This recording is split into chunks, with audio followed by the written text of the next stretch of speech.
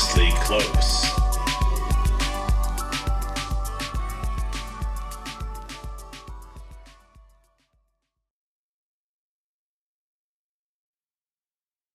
This episode was brought to you by William Mitchell Audio.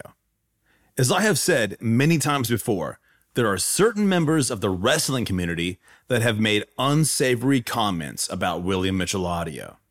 But it's time for me to get ahead of the story before it hits the national news. I was recruited out of my middle school wrestling team to join a brutal and unsanctioned underground wrestling league. And by the time I was 16, I had wrestled 30 men to death under my pseudonym Doug the Amazon Python Cobra Bow Constrictor McFlurry. And I said that I would never wrestle again. But if any members of the wrestling community ever have a cow-handed thing to say about William Mitchell Audio, I'll say you're all hat and no cattle. And I'll wrestle you, and I'll wrestle you hard. Go to WilliamMitchellAudio.com. And we're rolling. My guest today is Ange Buxton. Ange Buxton, parentheses, they, them, is a non-binary comedian and producer from Springfield, Massachusetts. This up-and-comer tells tales about being a public school teacher, life as a now sober party animal, and the trans masculine experience. They've previously lived and performed in Baltimore, Maryland, and Nashville, Tennessee. Though they can now be seen live in the Boston area, Ange hosts Dang, Zoom comedy, and various mics around the Western Massachusetts area. Follow them on socials at Bucks_wild. Yeet. That is nowhere near the worst I've done at reading a bio. I've done so much worse. Let's get it. I feel like you could tell I was struggling in the beginning when I tried to say the word parentheses, which I think I'm not even supposed to say. I was just like, fuck. Forensic science. Biology. Yeah. So, interestingly enough, just like from reading your bio just now and something I learned just today, did you know that today is International Non-Binary Awareness Day? Get the fuck out! I didn't know that either. Which is crazy because we existed. Yo, I think it's Non-Binary Awareness Week, but today is like Non-Binary Awareness Day. I learned that a couple hours ago, which is so crazy because we didn't plan that as being like, because it was it's a subject that we were going to discuss a little bit, like because it's in your comedy and or whatever. Yeah, and then I was like, holy fucking shit, we accidentally scheduled this for today. Wow. And now I wasn't aware we had a day. So now that's crazy. Everybody else is aware too. I think it's a newish day because from what I could tell, because I was I'll tell you all about it here in a second. But when I was trying to research it, like going back through like social media, it seems like it's been around for 2 years. This is like the second one, I think. Oh, wow. Okay. A little toddler. That's crazy. Well, happy Non-Binary Awareness Day to everybody out there who wasn't aware. I guess welcome aboard. We're going to learn some shit today. Oh, dude, this is the most educational podcast. yeah. Educational, as well as fuck. I'm drawing a blank. I'm just going to say what I had to say in the first place. So, like I said, just a couple hours ago, I found out today is International Non-Binary Awareness Day. So, of course, like most Americans, the first thing I thought is that if I want to learn more about this, I need to find where all the memes are because memes are now my primary educational tool. So I search hashtag non-binary, but then I come out to find that the fucking Bitcoin and cryptocurrency shysters have practically hijacked the entire hashtag for crypto propaganda. Wow. So then I says, wait a minute. I says to myself, my guest today on the show is an educator and non-binary and also a comedian. So what do I care? You know what? You cryptocurrency shysters, if you want to hijack the hashtag, I don't need you. And no one that listens to this podcast needs you because we're going to learn, I hope. Ange, do you mind if we kick off the episode with a little bit of non-binary awareness education in honor of this holiday? Yeah, for sure. And I want to just say I'm not a spokesperson by any means. I also use memes as though they are textbooks. So like, I'm still figuring myself out. I'm still figuring this stuff out. Non-binary just happens to be a really good term to kind of cover, like it gave words to something that I didn't know could ever have words given to it. Does that make sense? Absolutely. As a matter of fact, I had a question, and that's, I mean, you already partially answered it, but I guess to fully formulate it, the first question would be like, what does non-binary mean to you in your own personal experience? Not like what, like you said, you're not a spokesperson for every single person that uses this term. It's right. It means something to you specifically, and that's what I care. That's what I want to learn about. Liddy. Okay, nice. Yeah, that's a great question, bro. Yeah, it's kind of like, when I first heard the term big dick energy, it like struck a chord. I was like, oh, I didn't know I identified that way. And somebody came up with the term for it. You know what I mean, right? You got that too, like big, and you were like, oh, I identify as having that BDE. You know what I mean? It's like the same thing with non-binary. I was like, oh, I could be an NB. It's funny actually, because like that's what people in the queer community, we'll call it like NBY as though it's one term. And I kept forgetting what that shit meant. And I think I Googled it like 80 times. I'm like, oh, it's literally just saying NB out loud. But like the way it looked like one of those Myers-Briggs results. So I kept Googling oh shit, no, that's crazy. I don't want to interrupt you. But honestly, so today, like I for real was searching these memes because I was like, oh, it's non-binary awareness day. I do want to find some memes because maybe it'll give me some like something funny to say, and I can act like I came up with it myself. But I kept coming across that term NB, but spelled ENBY, like it's a fucking acronym for like the Myers-Briggs or something. And honestly, until just now, when you were like, no, that's just they're spelling out phonetically NB. Why not just put NB? Like, why has it got to be? I don't know. I do not know. It's like shit like that. You got to be on the inside. So there you go. There's your inside scoop, everybody. That's what that means. I swear I had to Google it myself like a lot of times because I was like, this is not a personality type. Like, it's not extroverted, no big deal, whatever the other ones would be. But yeah, non-binary is like a term that I just started identifying as more recently.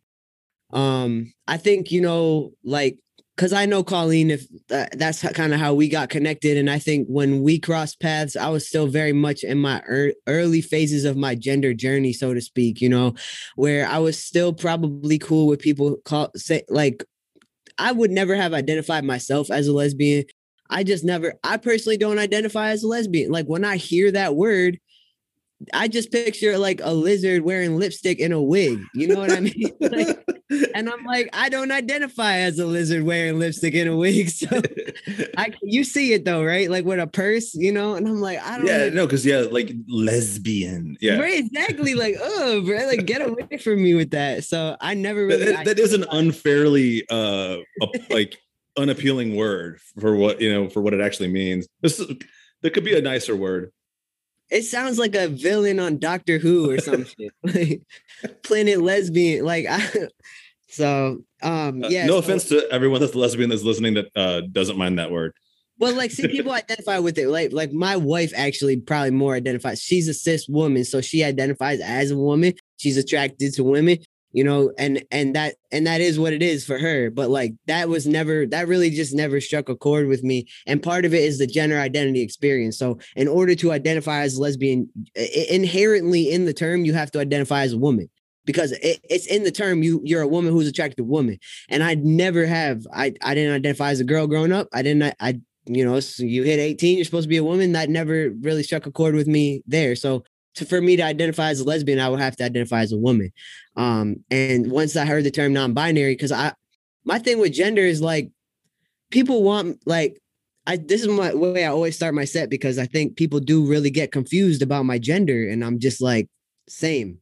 Yeah. You know what I mean? I love that bit too. Just leveling with everybody, like I don't get it either. I don't understand it. And I understand that as our brains, the way they function, we want to hang our hat on something, one or the other. Like we see things in binary because it's easier that way. Cause like, that's just how we're like wired up there, like neurologically speaking, you know? So I get that people want to know, they want to put you in a box when they meet you. So, cause it's going to determine the way they might interact with you, you know, like if you're a man, if you're a woman.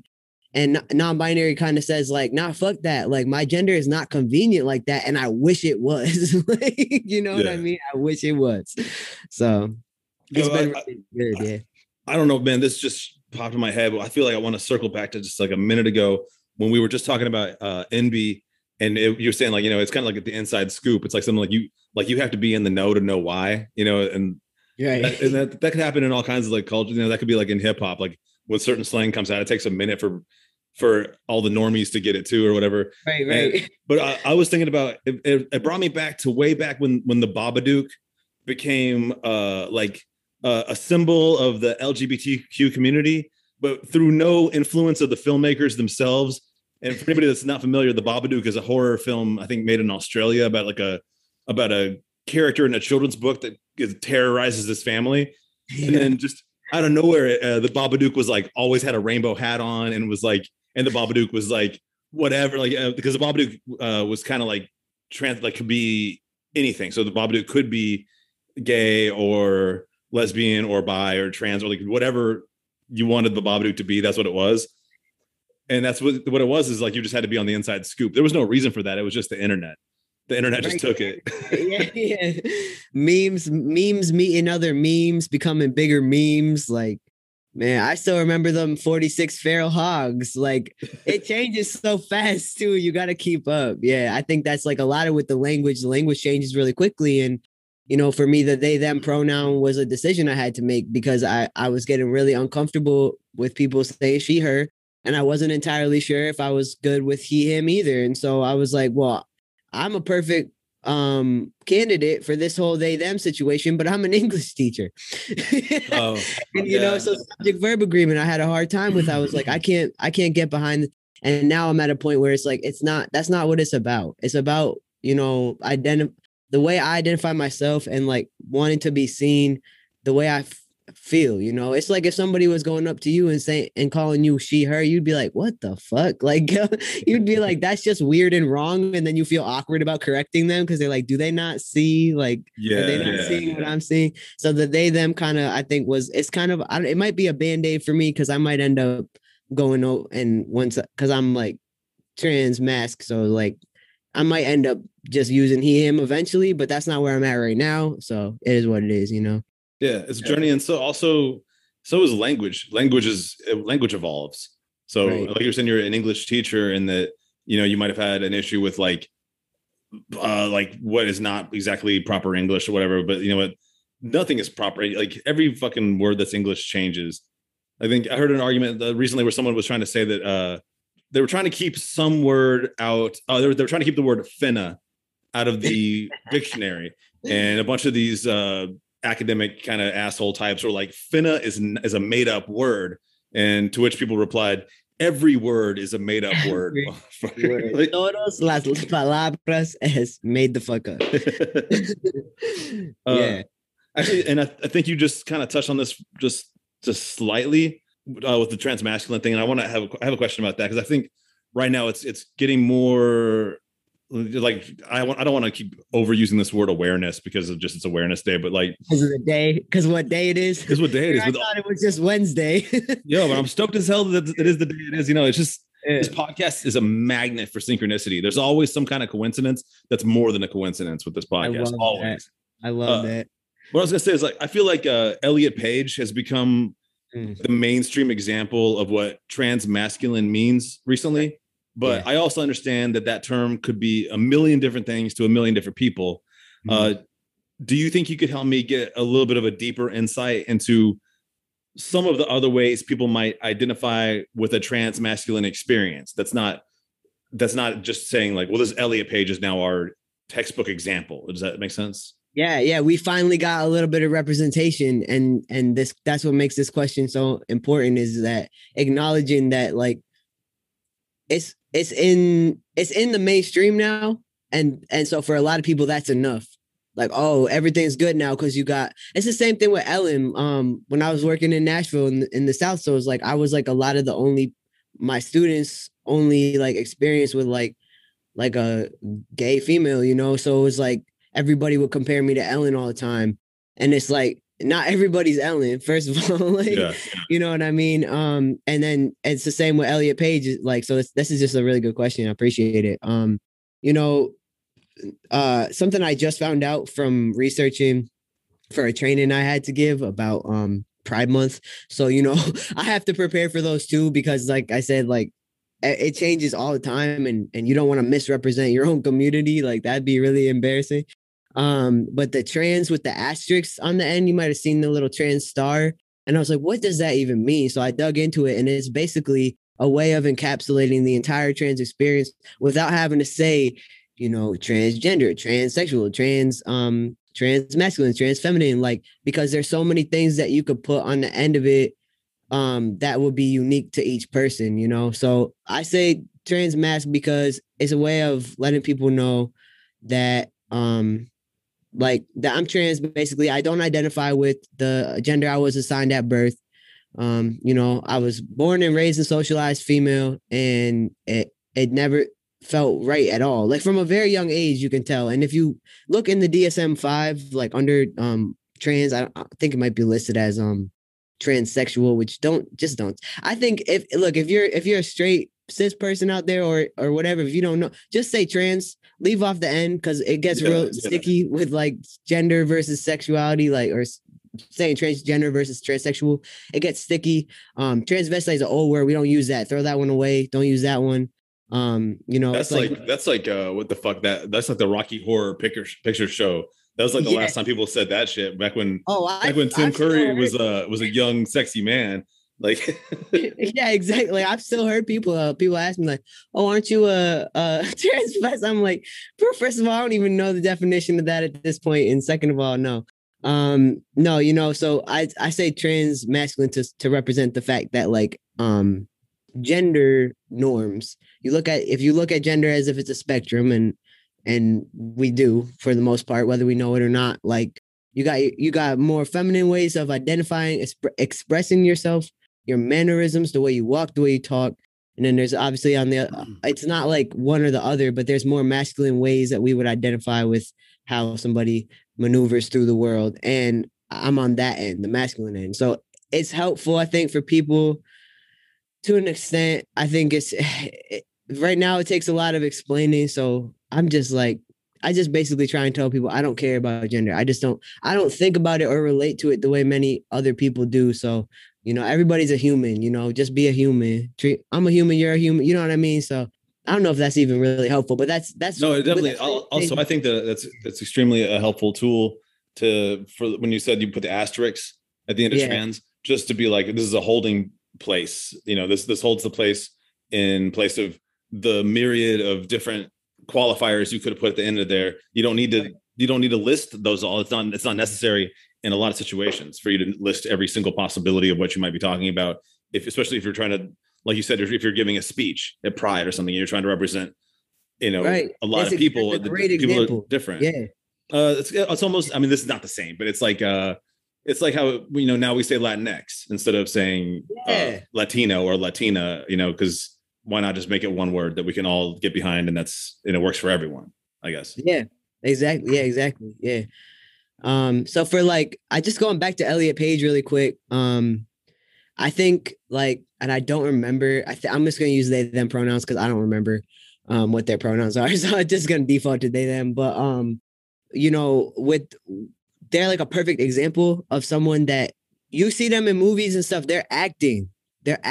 So like, I could act as a woman. Like I really could. Like I could act that way because it's just a matter of your signifiers. It's a matter of your mannerisms, your gestures, the way you talk, the way you walk, like all that, all your gender signifiers. That's not like, that doesn't really have anything to do with how you identify like yourself, you know, how you feel inside. So with Elliot coming out, like I think people were just like, you know, that it's going to be hard for some people to stop seeing them the way that they're used to seeing them act, which is as a woman, you know, but that never was how how they felt inside. You know what I mean? So it never like the outsides don't always match the insides right away. I did want to tie up one loose end there about the DSM-5. In that book, it says for female people that are trans, this is a typical case, and I was perfect textbook example. When it's about 3 or 4, a female body trans person will start questioning, like, what the hell? Like, why, why don't I have certain things I should have, if you get what I'm saying? Like, or like, why? It's like, wait, what? So it's about 3 or 4. Then they go through this assimilation phase in their preteens and teenage years where they try to fit in with what a woman or a female would do. It's textbook to do that. Then you come out in your 20s, the same exact thing that happened to me. And I didn't read about this until I was 27. You come out in your early 20s going like, yeah, fuck that. I'm just going to be myself. So then all the people from your childhood are going, you used to be such a girl. What do you mean? And it's like, no, like that was my assimilation phase where I was really, truly doing my damnedest to try to fit in. And it just didn't work for me, So the trajectory is a little bit different for male body people who are born trans. Like I don't exactly remember the timeline for that, but it's a little bit different. And I think going back to what you're saying, then I think it ties into when you're saying acting. And that's why, like, if you could actually use it as a good, not example, but just maybe an analogy. When you say that Elliot Page, Elliot Page is who they are now, but people remember Elliot Page as Juno. And Juno was an imaginary person. Elliot Page never was really, Juno never really existed in the real world. That was a made up, constructed personality. And even myself personally, I had referred to them as Juno instead of even their acting name for a long time, just because that movie had such an impactful movie, and it was the biggest role that Elliot Page had ever done until, maybe ever still. So, how sometimes like you call people like the name they were, like, who's that guy there's that guy that plays Thor. I always just call him Thor. I never even call him by his real name, Yeah, his name's Thor. Yeah, Thor. Oh, but I mean, I went way off track going over to Thor, but what I meant to say was, to your point, that Elliot Page has finally, reached the level where they are now. And, the Juno phase, that was a transitional phase. And it was also an acting phase, and that could be relevant for someone who's not a professional actor. You're still acting. That's, if it's making your life easier. Does that make sense? 100%. No, Thor was a great example, because I was like, what is that dude's name? It's Thor, right? Like, it's Thor. What else could it be? He does other shit, but I mean, like, that's my favorite thing. It's the funniest thing he did. Speaking of Marvel, what I just recently was reading about these assholes. There's a group of people that are called Christians Against Loki. And I don't know if you're aware of this, but Marvel came out with a Loki spinoff series, and they're pissed because Loki is gender fluid and bi.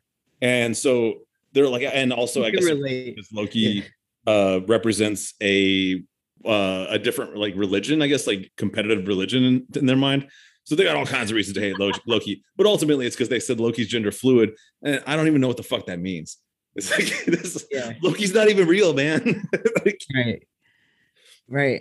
And everybody's gender fluid to an extent. You can't tell me that after you hang out with a group of girls all day that you don't find yourself like a little bit talking like them. You know what I mean? Like, absolutely. Everybody's a little gender fluid. Like, yeah, you change your behavior based on the group you're in, no matter how real you are. Right. Everybody does. I hate people that are like, no, I'm always the same. I'm like, all right then.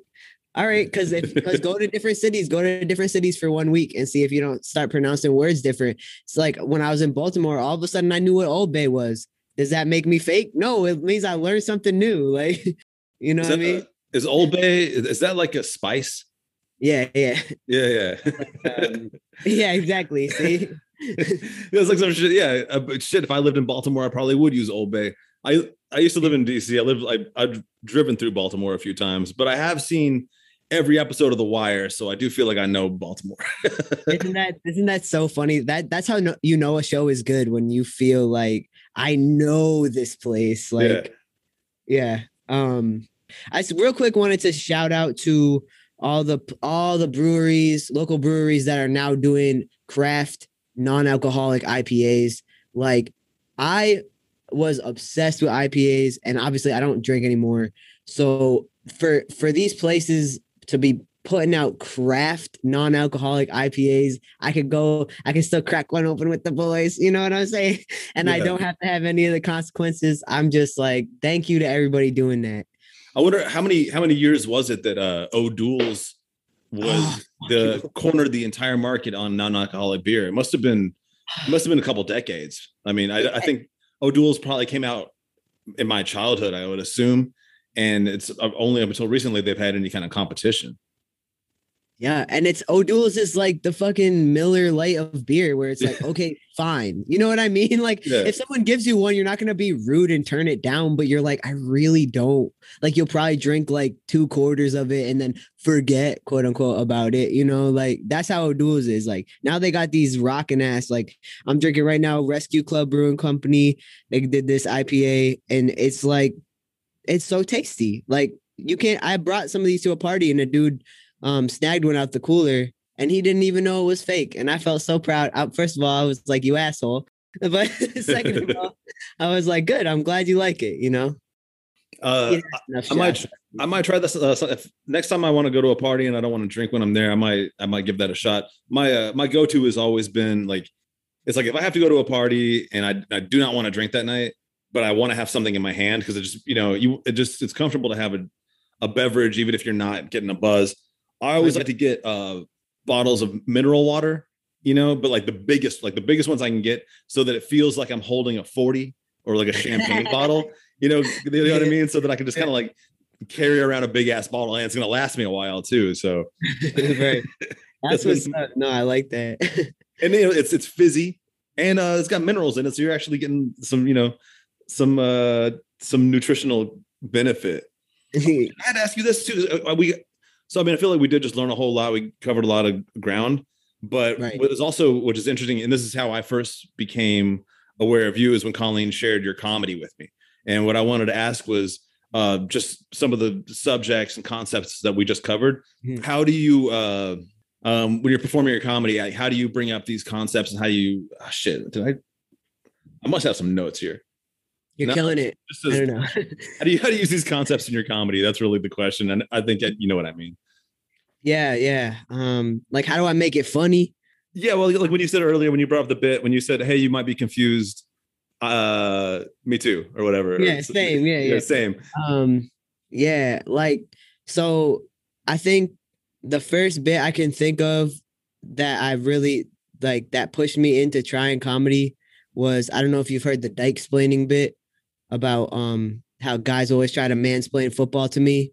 Oh, I love the dyke-splaining bit. Yeah, very fun. Okay, so I used to play football, and I actually played. I was the only girl in the whole situation, and the joke came from a point of actual like rage and frustration, because somebody, a guy in my family close to me, that like we're homies, like he was really sitting there one time trying to explain football. Like it came from a real, and the thing is that like we're close, but we're not close enough where I could be like, what the fuck? At the time. I think now I could say it, but like, so it was like a really frustrating moment where I didn't feel like he was reading the room, or maybe I don't know what, it could be a him thing. It could be like, we all know the term mansplaining. It happens. My voice is much lower now, to the point where I can no longer explain things to women.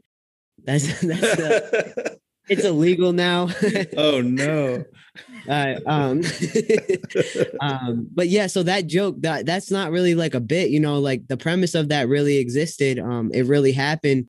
And the funny part is, I really did go bowling with him like 2 weeks after that thing happened, and he was terrible at it. So I spent the whole time during bowling explaining to him my strategy for bowling. And I kept talking, and he's like, okay, I get it. And that's when I came up with dyke-splaining is just mansplaining that goes on for hours. Because he clearly understood what I was saying, but I just wouldn't shut the fuck up for some reason. No, that's perfect. It's perfect. And it's well-deserved. Right. Yeah, that's what he gets. But yeah, a lot of those concepts, like the fear of using the women's room, it's even harder now because I'm actually like doing the transitioning stuff, and that has changed my voice and my look a little more. I always did come off quite masculine. I did get misgendered a lot in Nashville when I was still identifying as female. Like I would have a hard time on our campus. We went to Lipscomb, and I remember a couple times in between classes going to the bathroom and having people tell me I was in the wrong one. And I'm like, bitch, I had my fucking period. I will slap you. Like, so that's how that came to be, is like like that whole bit about if you're on your period, you already have a short fuse, then you have someone come up to you and ask you if you're really female, and you're like, ooh, ooh, like it's just like that's the final straw. Like, yeah.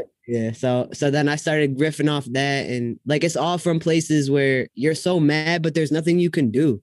Like, what am I gonna do? Yell at that lady because I look like a dude? Like, I know I look like gas station Timothy Chalamet. You don't have to tell me, Oh my God. Yeah, that's a great bit too. I remember that. Like, I remember because I think I had texted you about that I was at the food truck, or I was at the taco truck, and they're real slow. The taco truck by my house, like they take forever. So I was like, well, this is a good opportunity to watch Angie's stand up, because these guys are going to take, 20 minutes to make this like 2 tacos. And I was like out there just like laughing my ass off. Like, and I think that's what I told you. It was like the scene from Cape Fear when Robert De Niro's in the movie theater smoking the cigar, just going like, and like making everyone in the theater uncomfortable. Oh my God. Real quick, are you in North Nashville or I'm South in Nashville? West Nashville. West Nashville. All right, because there was a taco truck. I used to live off of Nolensville, and there was a taco truck on Nolensville that was like, I still think about. It's been 6 years, and I still think about this fucking taco.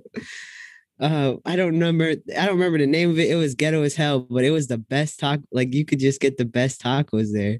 I think I'm familiar with what you're talking about. The thing about in Nashville too is that Nolensville Road is like, that's that's a very like Mexican community part of town. So you're gonna get like the most authentic shit, and like, that's where everyone also who is Mexican is going to be eating at that same, it's not just like they're not hoodwinking, or whatever, like, cause I'm from I'm not from, I mean, I was born in Tucson. I go there all the time, and in my opinion, like the Mexican food there is a little bit better than the Mexican food here, but that's just a taste preference. Well, that makes sense to me. This shit's closer to the border, Shit. It was just, but it's the same thing that you were saying, is that there's a taco truck in Tucson that I haven't eaten at in a decade, and I occasionally will think about like, God damn, I wish I had one of those fucking tacos, because they're so good. I mean, like, it's one of those bizarre things. Taco trucks are a bizarre phenomenon where they're like, they seem like they should suck, but they become things that like get etched into your memory as some of the most delicious food you can get. And you move to another city and you can't find another taco truck like it. Yeah, no, I haven't. Well, I'm from Springfield, and I'm up by Springfield, and everybody here is Puerto Rican. So we have some, like, the rice and beans and everything's really good. The pinchos are really good. The empanadillas are really good, but there's no Mexican type tacos. Like, it's more about the yellow rice and beans and like the pulled pork, and so I'm never gonna get that experience again. I'm sure there's somebody up here on the East Coast that has something similar, but yeah, man, it's crazy because you have my mouth watering just thinking about the cilantro and the lime and like the way I don't know if you haven't been to that place on Noseville, I don't know if it still exists, but man, 10 out of 10 for me. I'll have to go to Tucson someday, see how it really is. Yo, if you go to Tucson, you got to go to the spot. It's called Nico's. It's not exactly a taco truck, but it's like a shack, and it's on Speedway.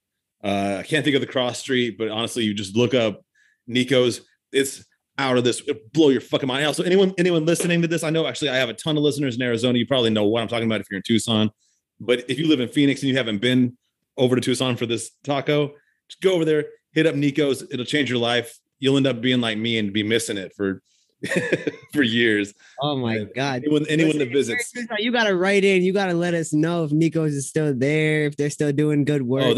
Oh, they'll never. They used to be our neighbors when I was a kid, but then their tacos blew the fuck up because they're a chain now. So I think there's like 3 or 4 Nico's now. There used to be only one at the end of our street, and now they got like a bunch because they're the best in town.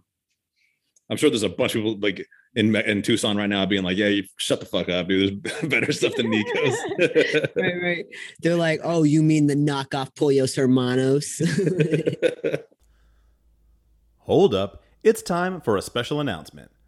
And unlike every other special announcement I've made on this podcast, this one is not make-believe.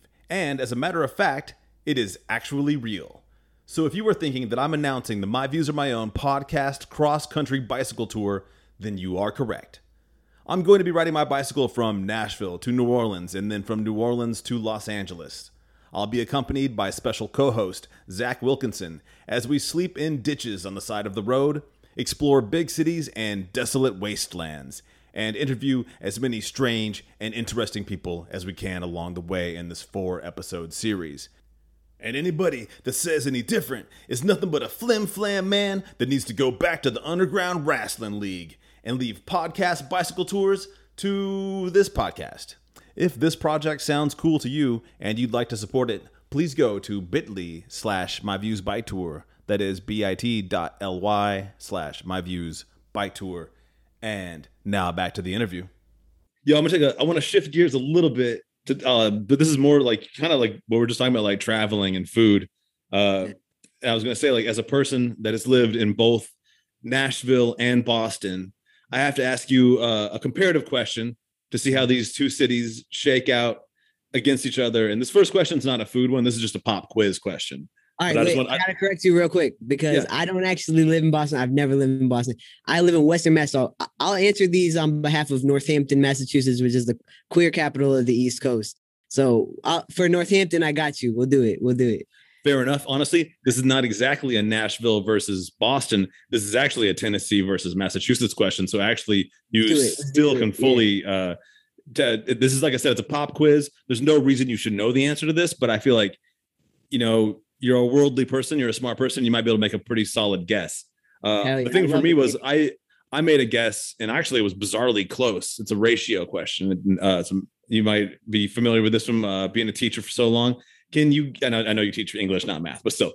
Can you guess the ratio of January 6th Capitol rioters that have been arrested and or charged that are from either Tennessee or Massachusetts? So ratio Massachusetts to Tennessee. And this is only, we're only measuring have been arrested or charged with a crime, not just people that were there.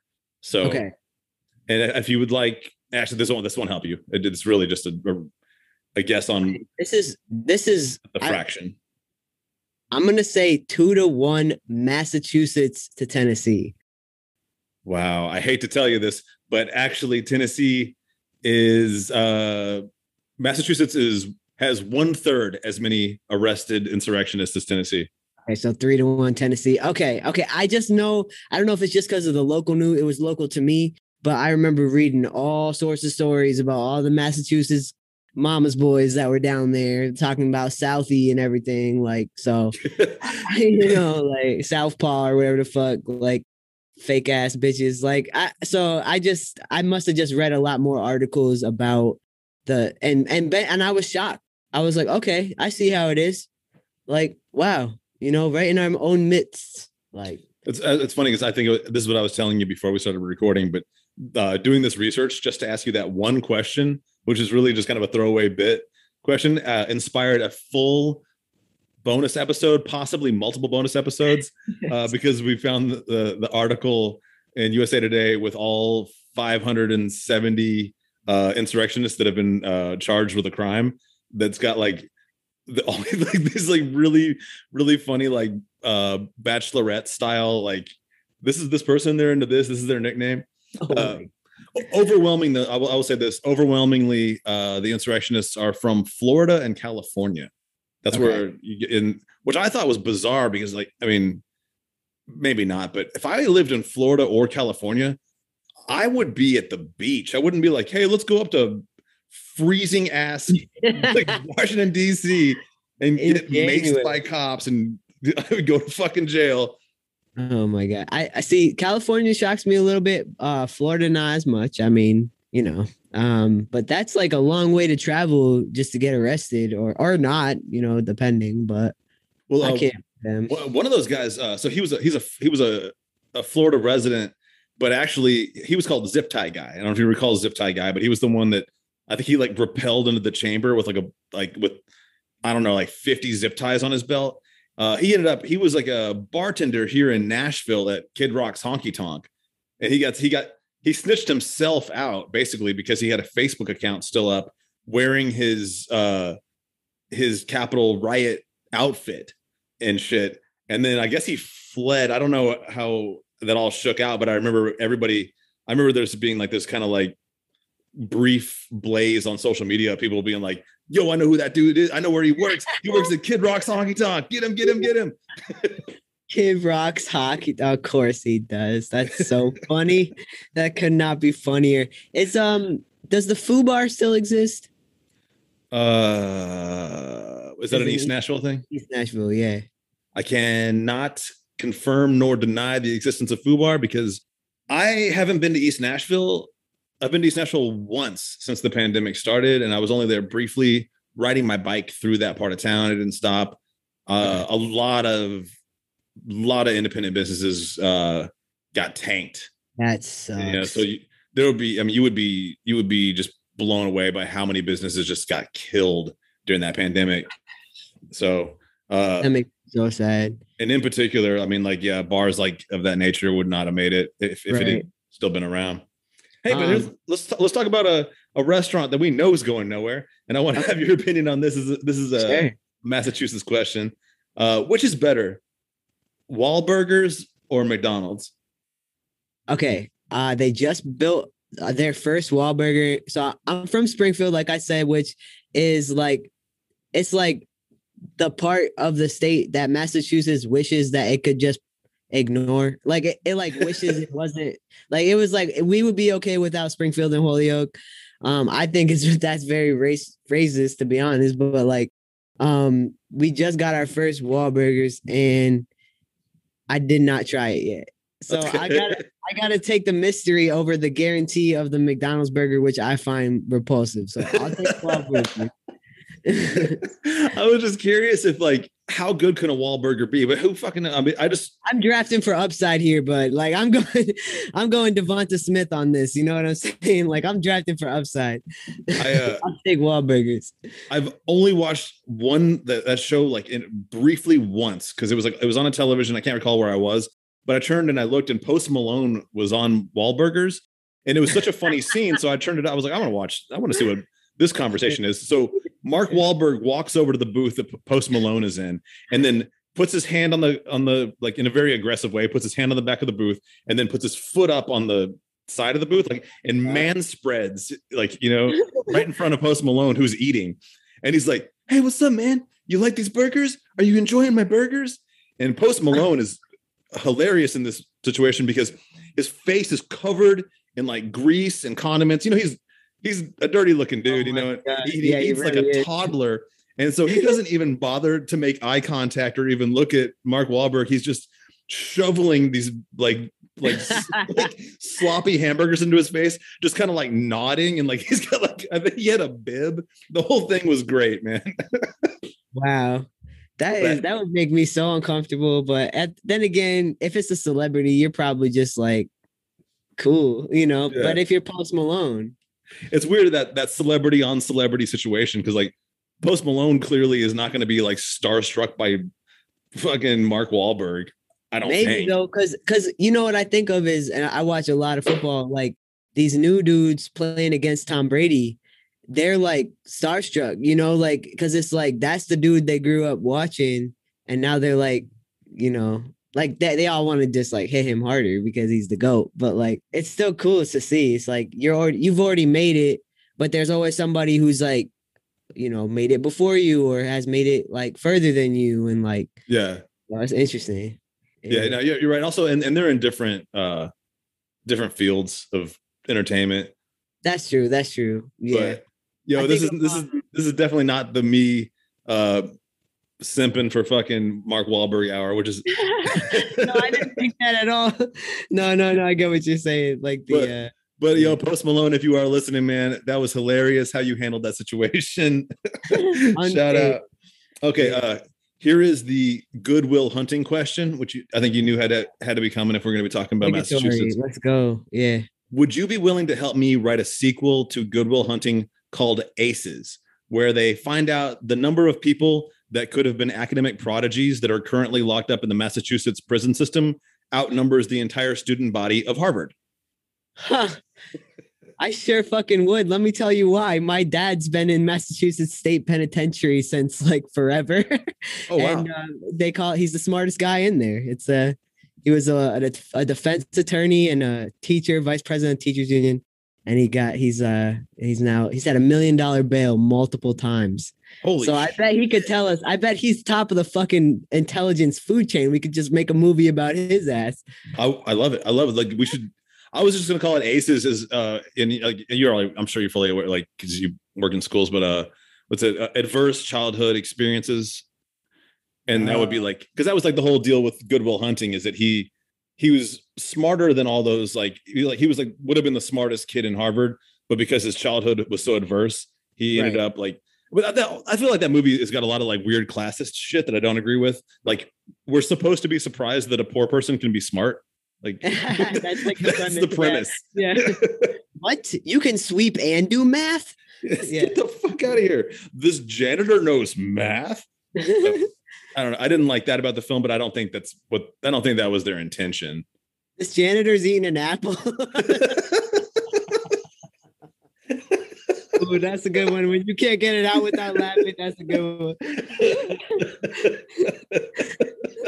Poor people don't eat fruit. Oh my god.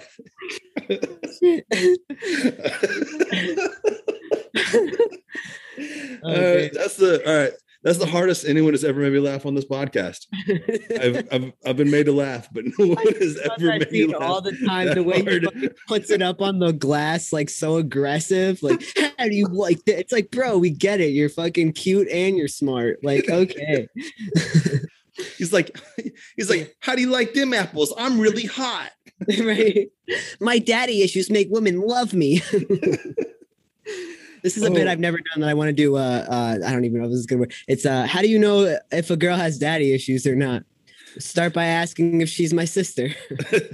But I don't know. My god! It's not a banger. It's not a banger.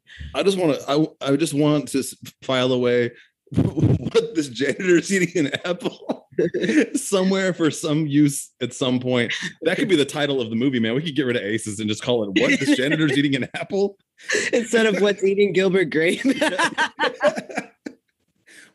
What? This janitor's eating an apple has won an Oscar. Okay. Oh my god. Sorry. Moving forward to some more educational topics. I've heard that you're a very talented educational rapper. I've heard it from trusted sources. And it's kind of interesting because we've been talking about Hamilton on this podcast a lot lately, which is bizarre because that play came out like in 2015 and we just did a review of it. Plus it came up in some other episodes and I would consider that an educational rap play. But I've never seen it. I just got to say. Oh, you don't have to see it. I was just going to ask you if you could kick me a rhime and teach me something real quick because I've heard you're dope. Okay, so I'll be honest with you.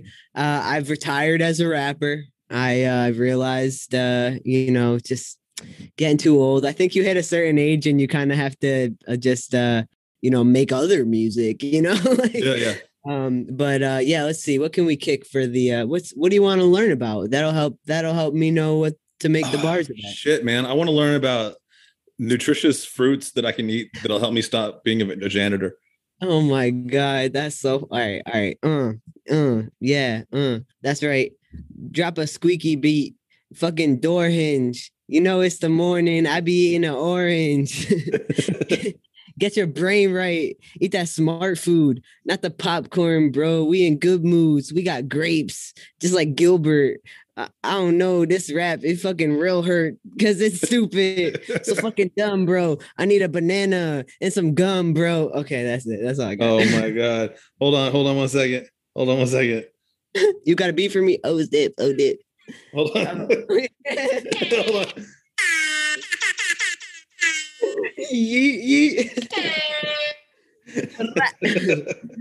Oh man, I got that app on my phone. I was like struggling to get it in time. You gotta get one of these. Look at this shit. Oh, nice. That's a good one. Yeah. I bought this with my work money. Shit. Shit. Speaking of doing work, what is the best experience you've ever had doing stand-up? And I know that's a tough question, so like, feel free to answer that any way you want. It doesn't. I mean, like, I know you got a million different experiences that, you know, but like, do you have anything that just kind of stands out in your mind where you're like, oh, this is a great venue, great crowd, great experience, whatever? Yeah. Let me. The friends we make along the way. I'll accept that as an answer. I mean, because that's a low key, you know, one of the greatest things is like it's built my confidence. You know, I pretty much like I'll have people come up and ask how can they get started, and I love that, you know, because it's like everybody starts from somewhere, you know, and like or people that I hosted their first open mic when they go to book a feature and they book me and then they introduce me like this is the person who got me into comedy because they host, you know, because like I said like keep coming back or whatever when they were done, like that kind of stuff. Like it's the little things that like I love hosting more than headlining because I love getting to talk to people, and I like to, it's a teacher in me, I like to control the room a little bit. You know, if somebody comes up and they bomb or they say some real edgelord, you know, racist, sexist shit, I like that I get that I'm the one that goes up in between, you know, and says like, okay, broski, you know, but it's usually I just roast what they're wearing because it's all the edgelords will wear like patent leather shoes and like a pink polo with like some tight ass khakis. Like it's like they always look so bad, and then they say like the dumbest shit. So it's like, how are you gonna wear that outfit and make that joke? You know, so I kind of they all want to be Bill Burr, but they're not funny. Exactly, and they don't even have wives. Yeah. Like you can't make a joke about hitting a woman if you're not even married. Like you gotta at least get married first. Come on. Hey, let me tell you about my wife, my future wife. He's such a bitch. The old ball and chain. Exactly. That was a really good impression. You got a pink polo laying around or anything? You know, I think I only have one. I have a black polo shirt. It's for funerals and other. No, I'm just kidding. I wear suits to funerals. Hey, you go to a funeral looking like the IT guy? No, I mean, before I've gone through a lot of my life without owning a suit. And I did used to go to funerals wearing funerals and weddings wearing my black polo. Like that's kind of like how I would rock. And I used to be kind of swole. I used to lift weights a lot, and people I have been mistaken for security at weddings multiple times because of the way because I would wear sunglasses, black polo tucked into black pants, and I used to be a little bit buff. And people would just be like, "Oh, they have security at this wedding. That's pretty fancy." That I feel like that would work to get some numbers. You know what I mean? Like, oh yeah, he's a mysterious security guard. like, oh yeah, that's actually my cousin. Like, my friend took me on a tour with him once. He's a musician, and I like in order to get me a free hotel room and be able to pay my expenses because at the time I was just grinding my life away working in a bar downtown Nashville, and I was like, God, I need a vacation. He's like, dude, I'll just say you're my personal security and bring you.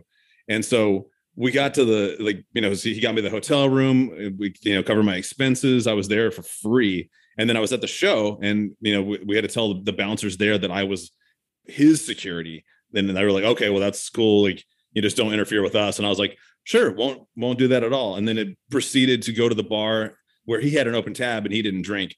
And I went to the bar and proceeded to get visibly way more drunk than a security, than a bodyguard would ever be allowed to do. Right. But awesome. But it was one of those situations, no one felt comfortable addressing what I was doing. And so we just got out of it scot-free, whole free vacation to Florida. It was nice. That's awesome. You're like, I'm security. What are you going to do? Kick me out? Ange, I got to tell you something. Yeah. It's time for the lightning round. Oh, shit. Okay. I got to tell you how the lightning round works. This is where I ask you a series of questions super fast. You don't have time to think. It's not an intellectual exercise. It is all gut reaction. So the first thing you think, that's the answer. Are you ready to play? Yeah, let's go ski. All right. In your experience living in Baltimore, were the people that live there generally stoked that The Wire is the most well-known thing in pop culture representing their city? Absolutely not. Absolutely not. I can imagine that people, especially in City Hall, don't like that. It's not even that. It's just like it's like the same thing we were talking about. Like people think they know the city because they've seen the show, and then it kind of like puts a filter on everything they experience because they're like, oh, just like The Wire. It's like Townsend, bro. Like I had a guest from Detroit a couple episodes ago when we were talking to her, and we're just talking about how much she hates that people think that 8 Mile is the representation of Detroit. Right? Yeah. I was like, okay, that was like 1 year in 1996 in one trailer park. Like, yeah, supposedly, right. Allegedly. All right. This question's, I mean, I'd still got reaction, but it is going to require some creativity. So we've already figured out the sequel to Good Will Hunting. What is the third movie in the Good Will Hunting trilogy going to be? Bad Will Jogging. It's just a guy who for some, he doesn't, you know what it is? He doesn't have legs, but he runs anyway. You know what I'm saying? Yeah. And it's also like I can't believe he runs anyway. And we're like, yeah, that's the movie. and at this point, it's like people expect all janitors to be so smart that like he's a janitor and everyone assumes he's really, really smart, but he's not. So like he's going through life just not living up to anyone's expectations. Yeah. All right. Oh, that's yeah. Moving on to sports. Who are you rooting for in the billionaire space race? I'm not biased. I abstain. I hate every single one of those fucking guys. I thought a funny thing would be that if they came across alien life forms, or if like Elon Musk shot himself into space and then came across the aliens from Space Jam, and then he had to represent like the Earth in a tournament of basketball, and it was just like a humiliating embarrassment that kept saying cringy shit. I don't know, that'd be a good movie. Hell yeah. The Space Jam was, but like, here's a movie that no one talks about. Do you remember Kablam or Kazam, the one with Shaq? Yeah. Right. So we all talk. I mean, I feel like Space Jam is like, but like, what about that movie? Like, what? Like that movie was like the same era. Like, wasn't he a genie? Yeah, he was a genie. Like, that's kind of dope. I think it's just because, like, first of all, I mean, Shaquille O'Neal, amazing, incredible in every way, but like at that time, I mean, like the way he was outshined by Michael Jordan, like they just weren't in the same they weren't in the same league, even though, I mean, Shaq could have been, I don't know. Do you know what I'm saying? Yeah, well, I mean, he wasn't as much of a like personality as he is just like big as hell. Yeah. But, and also, they combined the entire Looney Tunes with Michael Jordan too. I mean, that's star power to kids. And like, I mean, who else was in Kazam besides Shaq? Like, no one, right? All right, you're making some really good points. I hope they put Elon Musk's feet on Wiki Feet. That's all I gotta say. Seen that picture of him fucking barefoot in the kitchen? All I could think was like, no. Shit's on Wiki Feet. I guarantee you that's already happened. Yeah, all right, here's the next question. We're kicking ass at this lightning round. All right, so you know how they turned the Joker into a long, depressing ass movie. What do you think is the next silly movie character that deserves to be turned into a dismal 2-hour film? Oh, it's definitely Chucky. like think about it, like a sad doll, like sad like Chucky, and he burned my face, and like it's like Chucky in the therapist's office, like, and then Tiffany divorced me, and like, so yeah, it's a Chucky film where we sympathize with him, we feel sorry for him, and it's like for the first hour and a half, it's just like realizing how difficult his life is. And then at the very end, he goes back to doing Chucky shit, and he's like gets a butcher knife and stabs the family, and then we're all like, and then incels across the country all are like into Chucky. Exactly. Actually, this is so funny because I was talking to my sisters earlier today, and I said a lesser man, like my mom is the type that like could turn a lesser man into a serial killer. Like she's like the fucking worst.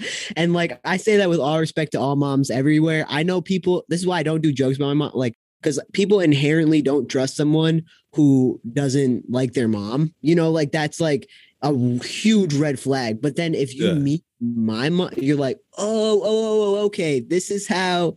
Okay, you know what I'm saying? Like, so I hope she listens to this. She probably won't. I hope she does too. Hi, Angie's mom. Right. Every listener counts. All right, here's a question. I don't know. This I might be retiring this question soon because it's unless you give a good answer, and then because I've asked so many people at the end, and it really is. What do you think is the best midsize car on the market? Midsize. I mean, I'm a huge fan of the Prius, man. Like it's ugly. It's considered feminine, but like that shit, I literally regularly drive to Philly and back getting gas one time. I want to tell you something very interesting, and now I'm not going to retire this question. The Prius is the most answered. It's the number one car answered to that question. What? Wait, I didn't realize that. Yeah. I get like there's two different responses. One is someone will just earnestly tell me what they think the best midsize car is, or people will say something like, "I don't fucking care. I don't give a fuck. Fuck that question. Fuck you. I hate you. I can't believe I came on this podcast." No. I made the last part up. Okay. It definitely goes between people giving me an earnest and honest answer and people saying, "I don't know. I don't like cars. I don't care about cars." Got it. Okay. So I guess you heard it here first. Prius is reigning supreme as the most answered car for best midsize car on the market. It doesn't matter. Bill Burr can say whatever he wants about my Prius. Like, I'm still only getting gas one time driving to Philly and back. Like, you can't tell me that's not masculine. Come on, bro. Yeah. Like, that's what a man would do. I just want to be like, I also want to say that we've officially started a beef with Bill Burr with this episode. Just what I always needed. Yeah. All right, and the most important. Oh, go ahead. Sorry. Coincidentally, Philly fucking hates him. That's they. Oh, I had heard about. He didn't have a complete mental meltdown in Philadelphia where he like completely just trashed the entire audience for like 20 minutes straight. Yeah, he was not doing good, so he just which not that anyone here needs to hear it, but if you're bombing, the last thing you do is yell at the audience about it. Like even a heckler, if you're getting heckled, you can't be mean to the heckler like to the point where like you can't be rude. You can be mean, but you can't be rude because you don't want people in the audience to distrust you. Like you still need them to laugh in a minute, you know, like you can't be like, fuck you. And like, you have to be like, kind of work with them, you know, like you can single out one heckler and be like, all right, you're getting the wrath. I'm going to just use you as the butt of every joke for as long as, you know, because they singled themselves out. But you can't attack the city of Philadelphia. The entire city. This fucking guy. Exactly. Like, oh man. I don't know. But I guess he got bold because he's big. He's big money. He's big money. I mean they haven't paid me as much as they pay him. So shit. I mean, what Dave Chappelle? But being in the league with Dave Chappelle has got to put you in a situation in your mind where you're like, how dare this city not, respect my. That's what I think happened is like he got too cocky and forgot that Philly is still Philly, and Philly is what made Kevin Hart who Kevin Hart is. Like he was like 17, 18 coming up in Philly comedy clubs, and that's you can tell like he's gonna let anything roll off his back. It's because he probably literally had to. Yeah. All right, Ash, I got to ask you the most important question of this entire podcast, and that is, how can people find you? Like, how can they check out your comedy, everything? Just let people know where you're at and how to get, how to check you out. Before I answer, I just want to say thank you so much for having me. And this is lit. And I think it's really cool that you do this and pull up, artists of all different mediums and popularity. It's just really fucking cool. And so big ups to you for that. And thank you so much. Yeah. And you can find me. I'm on Instagram at Bucks Wild, on Twitter. My Twitter's been doing numbers, which is nice, but I could always, I love the support. I love people giving me feedback too, questions, comments and stuff. I'm on YouTube. You can watch some of my stuff on YouTube. Just search Ange Buxton, ANGBUXTON. And yeah, I'm always open to chat too. If anybody just wants to talk, has questions specifically about trans stuff, like we'll throw down, we'll just gab it up, The hard part is getting me to shut up. That's the hard part. Yeah. All right. Ange, thank you so much for being on the show.